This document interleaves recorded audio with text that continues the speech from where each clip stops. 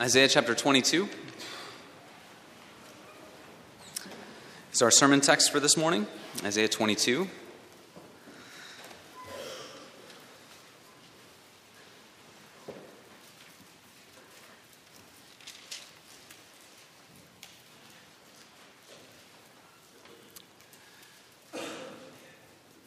We have been using the Christmas carol, O Come, Emmanuel, to remind ourselves of the story of Christ coming to earth.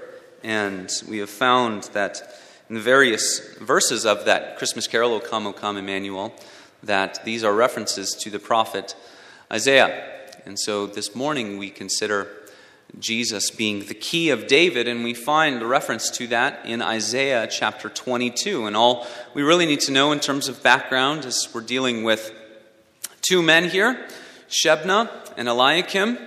Shebna has disobeyed God. He's been bad with sort of his responsibilities in the palace, and so God is going to remove him and bring someone after him named Eliakim. This is around the time of King Hezekiah of Judah. So Isaiah 22, verses 15 through 25. God's holy word given to his people for our good.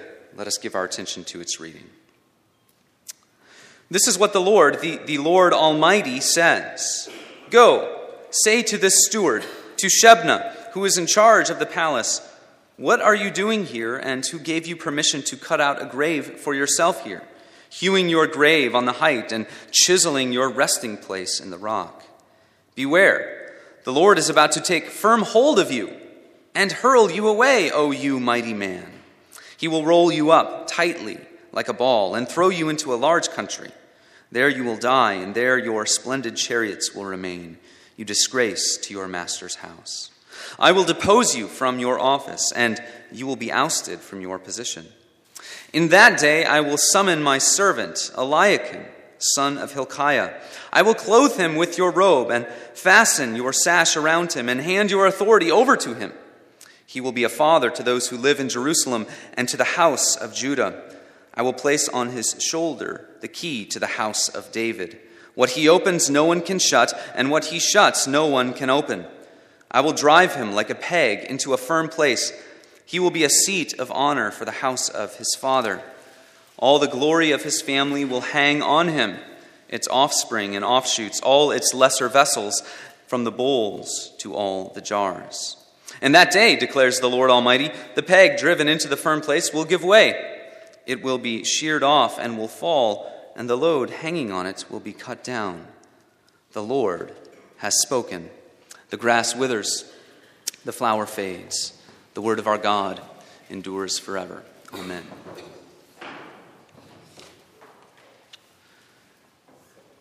So today is the day where we finally get to those two very famous Christmas characters, the two Christmas characters that everyone always wants to play in the Sunday school Christmas program, Shebna and Eliakim from King Hezekiah's day in Judah. Right? Maybe that's not true. But when we look here in Isaiah 22, there are all kinds of fascinating connections to Christmas. We've been considering this Christmas carol, O Come, Emmanuel. The verse we're considering, the stanza we're considering today regarding the key of David says this, O come, thou Lord of David's key. The gate of heaven unfolds to thee. Make safe for us the heavenward road and bar the way to death's abode. A key, a gate, a road, and a way. What does a key do? A key opens something, a gate or a door leading to somewhere. And you need that key in order for something to be opened, whether it be a gate or a door.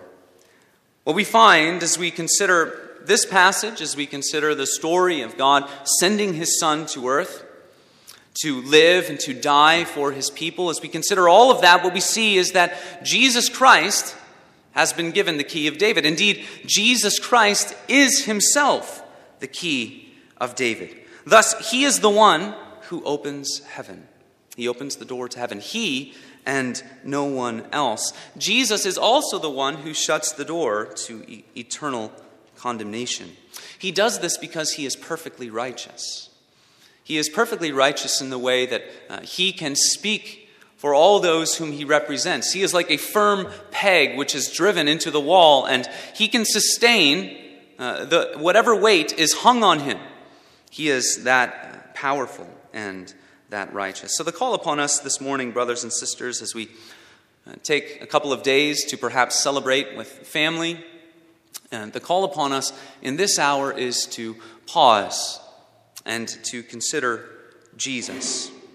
And consider whether or not we would make room in our hearts to recognize him, to revere him, and to respond to him. We spoke of that last week when we talked about the fear of the Lord, remember. Fear of the Lord is about recognizing and revering and responding to God. Will we do that in regards to Jesus, our Savior, our Lord, and our King? The story that begins at Christmas is not only the greatest story that is ever told, it is a story that could not be improved. For God wove all of these things together in order to accomplish the greatest result of his glory. He knew what he was doing in his perfect wisdom. Not only the greatest story ever told, but a story that could not be improved. So, we'll consider these three figures, Shebna, Eliakim, and how they relate to Jesus. Who is Shebna? What does he do?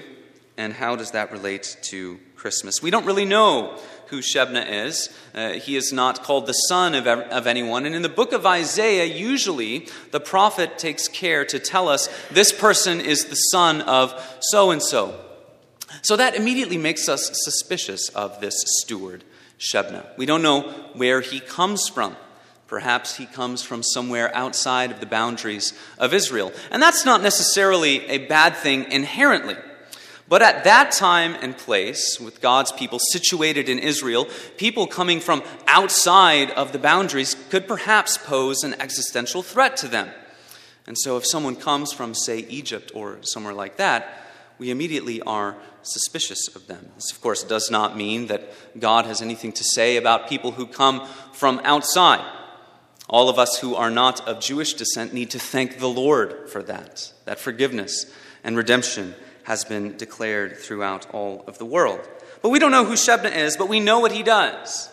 It says that Shebna is in charge of the palace. This was an officer position that at least dates back to the time of King Solomon. We read about it in 1 Kings chapter 4. And so Shebna occupies a position of great significance. We might think of him almost like a chief of staff, for instance. A chief of staff who, we have a lot of stories that are written nowadays about people that are pulling the strings behind the great leader. This is almost the way that we could think about Shebna, behind the king, but perhaps pulling on a lot of the strings. The man behind the man. He is the one perhaps who is calling the shots. How much power he has, we really see in the person who succeeds him. And Shebna, after him comes Eliakim. Look in verse 21, Eliakim, the one who will come after him, will be given authority. He will be given vestments and robes that will show the kind of authority that he has, the special status that he has. He is even called a father to Jerusalem, thereby being a provider and protector to the nation. And finally, we see that he is given the key to the house of David. We will explore what that means in just a little bit. So, back to Shebna. What is he expected to do, and how does it go for him? Well, in some way, he leads and directs the affairs of Judah, right? He is sort of this chief of staff kind of figure. Does he execute these responsibilities with faithfulness?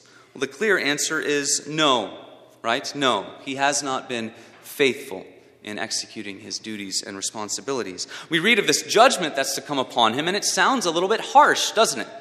He is to be hurled away. And this language that you don't really encounter that often in the Bible, tied up like a ball and thrown. I don't know, perhaps if you've ever been maybe playing basketball on a driveway that has a downwards incline. And if that ball ever sort of scoots away from the people that are playing, and if it starts going down that driveway, it's going to roll for a pretty long time. And that's kind of the image here. A ball that is thrown into a vast country with nothing that stands in its way. He he has brought upon himself the judgment of God. We read about it in verse 19. He is going to be completely removed. So what does this have to do with Jesus? And what does it have to do with Christmas? Well, Shebna and his failure point us to the one who will come after him. There is one who will come after him, and that is one of the things that Shebna primarily does. This is a story, a cycle that we see in Scripture, isn't it? Someone comes and fails at what God has told them to do. And so after them, God raises up someone who will be faithful. Perhaps one of the clearest examples of this would be King Saul in 1 Samuel. We've been going through 1 Samuel and Ruth Society, so you can ask the ladies afterwards. They'll vouch for me. 1 Samuel is the unrighteousness of Saul shows you how much he needs to be removed from the throne. And the righteousness of David shows you how much he deserves to be king. Saul has failed. He needs to be removed. God will raise up someone else. And really, that harkens back to the ultimate story of all of Scripture, doesn't it? The first man, he failed, Adam, and it paves the way, shows the need for a second Adam, which is what Jesus is called. A second Adam, the last Adam, the one who comes in the wake of the first man's failure. Shebna is in a way representative of Israel at that time. Israel was staring into the face of disaster. Coming disaster and judgment. Really the kingdom of Judah, the southern kingdom to whom Isaiah is prophesying. Judgment is coming upon them. And God is calling them to repent. So we read right before our passage this morning in Isaiah 22. In that day the Lord God of hosts called for weeping and mourning in verse 12. For baldness and wearing sackcloth. God's call upon his people was, return to me. Be sorry for your sin. Repent of all that you've done. Come back and return to me. But what does Israel do? What does Judah do? Do they repent? No. Behold, it says, joy and gladness. Not a good joy and gladness, but a superficial joy and gladness. Killing oxen and slaughtering sheep, eating flesh and drinking wine. They were having a party in the face of their coming judgment. They were not sorry for their sins. Shebna, in the wake of all of this, what is he doing? He's concerned about his own glory, his own fame. He has this obsession, it seems, with building a large tomb for himself, cutting it out of the rock, creating a large tomb that people would know who he is after he leaves this life. So those things are instructive for us as we think about Christmas. Christmas is telling us answers to ultimate questions. It's telling us the truth about ultimate realities. It is appointed for all men once to die and after that to face judgment. The answer to what happens there and how we can experience blessedness in all of that is told to us in the story of Christmas. But here we see Judah and Shebna as representative of Judah ignoring the fact that they have a God, that they have a king, that they will face judgment. Representative of the nation there. At Christmas time, what are we made to believe? What is it all about? Right? What's it all about? Well, in its worst moments, it's about getting stuff, right? And perhaps culturally, we might say at its better moments, it's about goodwill towards men, which is a wonderful thing. But what does Scripture mean? What does Scripture mean when it talks of goodwill towards men? When the angels announce the coming of the Savior, when the angels announce the coming of Christ the King, what did they say about the goodwill towards men that God meant? We read, Mary brought forth her firstborn son, wrapped him in swaddling clothes, and laid him in a manger because there was no room for them in the inn. And there were in the same region shepherds abiding in their fields, keeping watch over their flock by night. And lo, the angel of the Lord came upon them. The glory of the Lord shone around them. They were sore afraid. The angel of the Lord said unto them, Fear not, for behold, I bring you good tidings of great joy, which shall be to all people. For unto you is born this day in the city of David a Savior, which is Christ the Lord. A Savior. Why is it glad tidings of great joy? Because this Christ is a Savior. Why is there peace on earth? Not because at the Christmas story, it just sort of indiscriminately goes to every corner of the earth and no other qualifications. No. Christ is the peace on earth. Because he is a Savior. Because he will save people from their sins. That's why.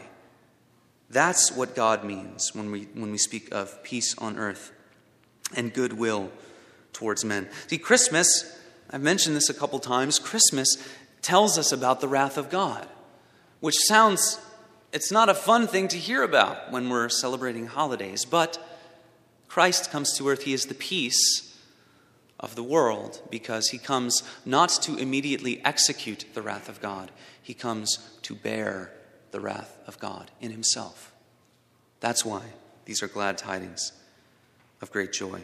The dream of Shebna cost him everything. He is a dark reminder, isn't he? He's a dark reminder of those who would ignore ultimate realities, those who would ignore the fact that we have a God, those who would ignore the fact that human beings are accountable to that God. But it's also a joyous reminder of Calvary.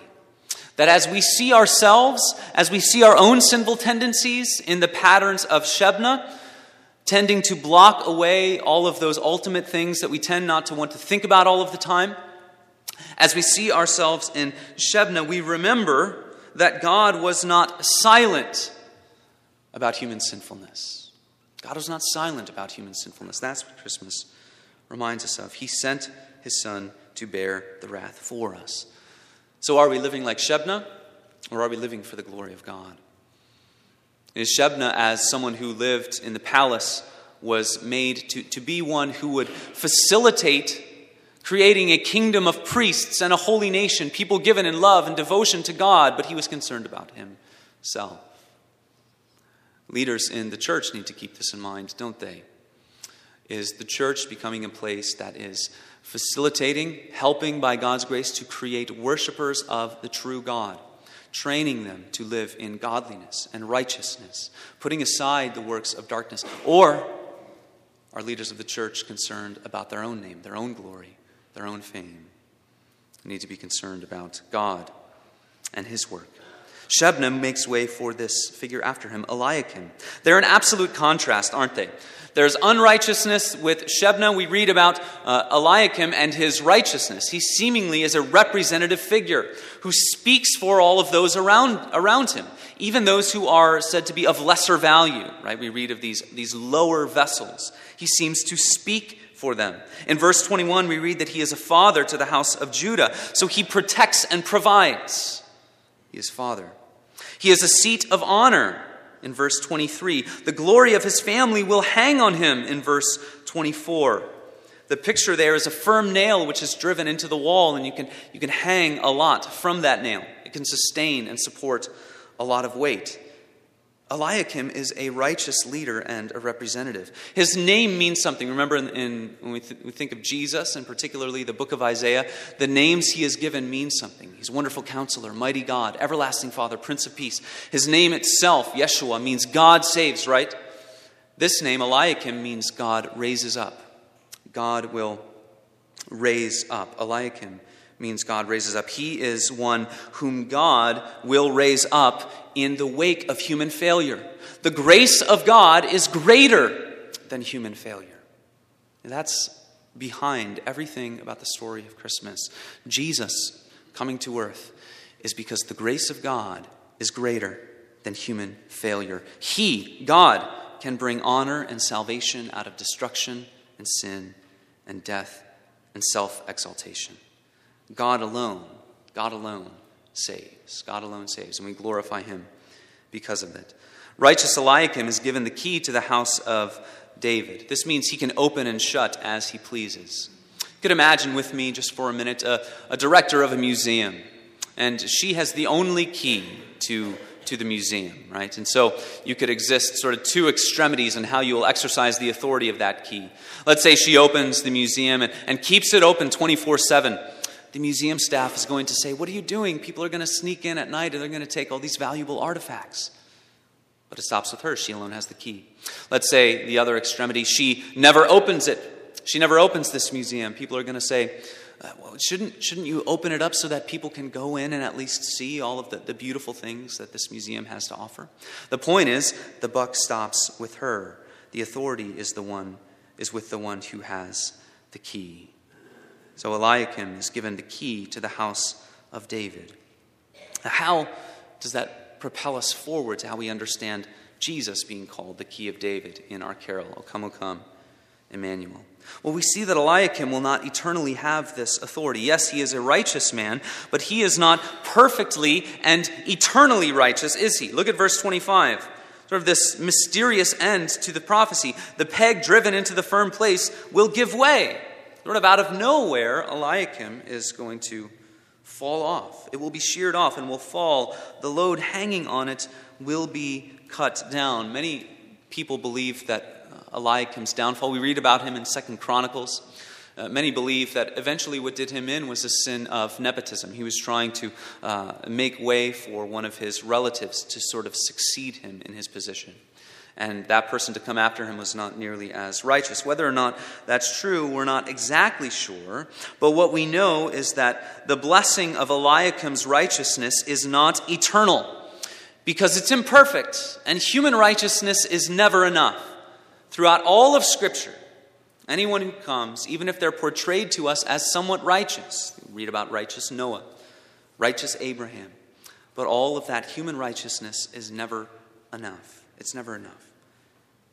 Christ is said to be our righteousness. And when we say that Jesus Christ is our righteousness, do we understand why that is so important? And do we understand what it is that's communicated to us in that glorious truth?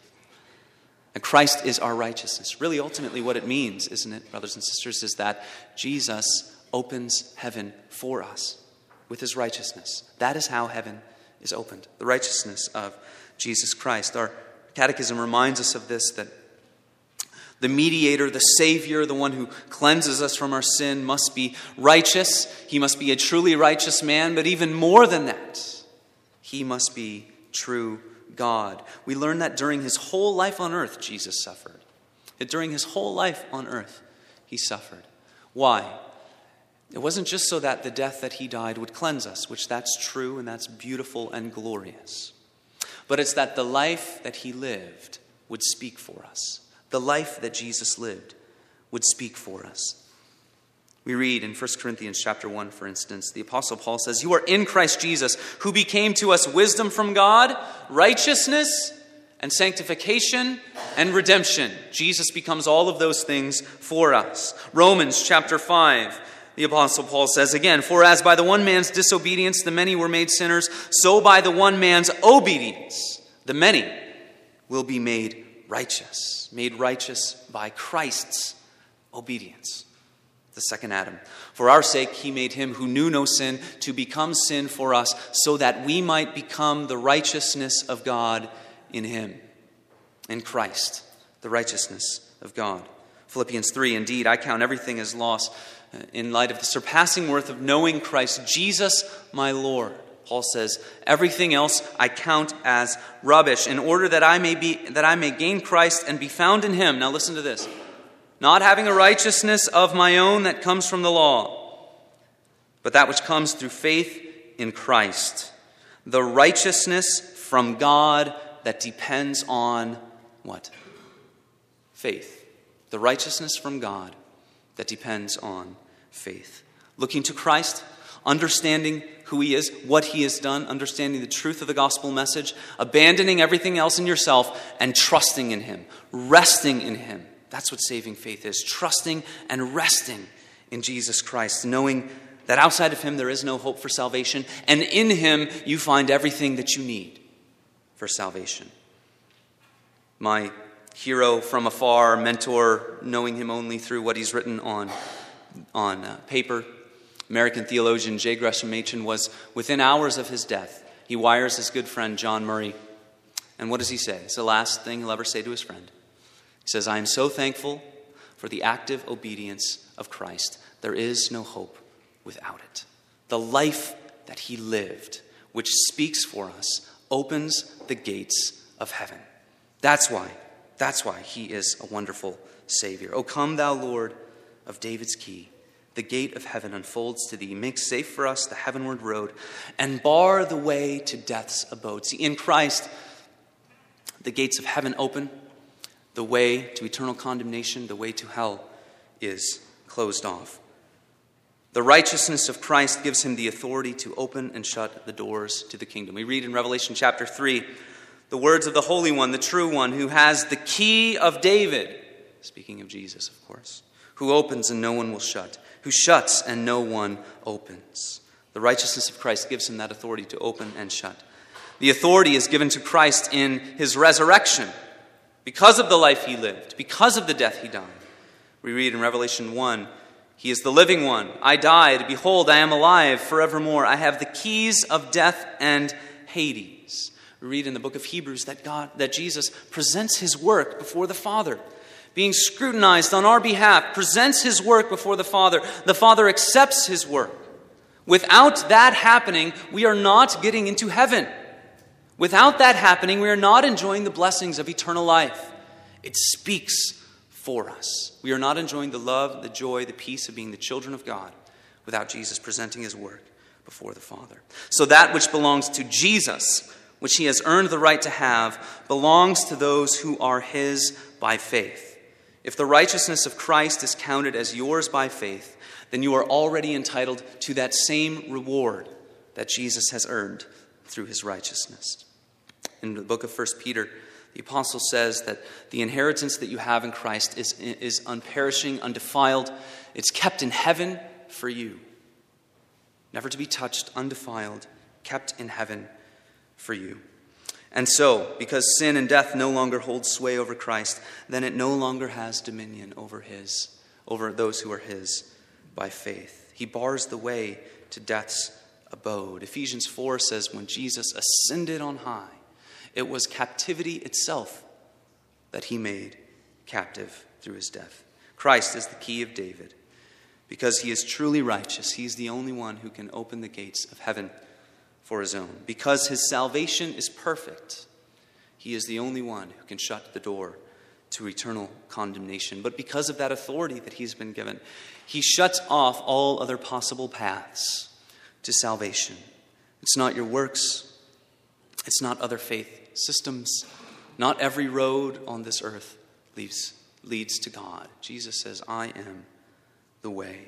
So all people are commanded to cling to this Savior. Have we made room in our hearts this year for him? Do we recognize him? Do we revere him? Will we respond to him?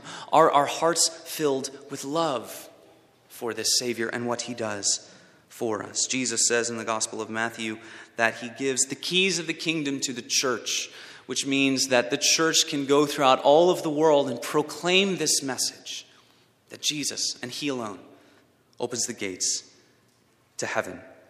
Christmas, Good Friday, Easter, Ascension, Pentecost, these are the things we must treasure and speak of every Lord's Day, not once a year, every Lord's Day and every day. Live in light of all of those things. Christ, our Savior, our Lord and King, born to live for us, born to die for us, born so that he might win heaven for all those who trust in him. He is the key of David. Let's pray. Father, we are humbled by the truth of your gospel message. We are so thankful that we are gathered here today to worship you for it. We pray that you would allow these truths from your word, from your scripture, to sink into our hearts by the power of the Holy Spirit, that he would apply them and that they would find root, that they would grow, that they would abound in love and faith and joy and hope.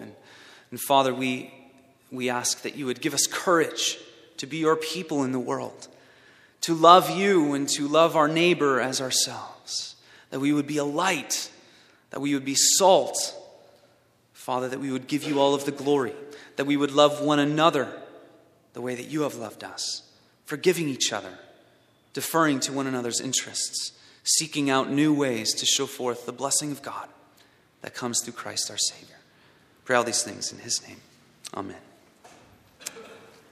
We close this morning, brothers and sisters, by singing number 200.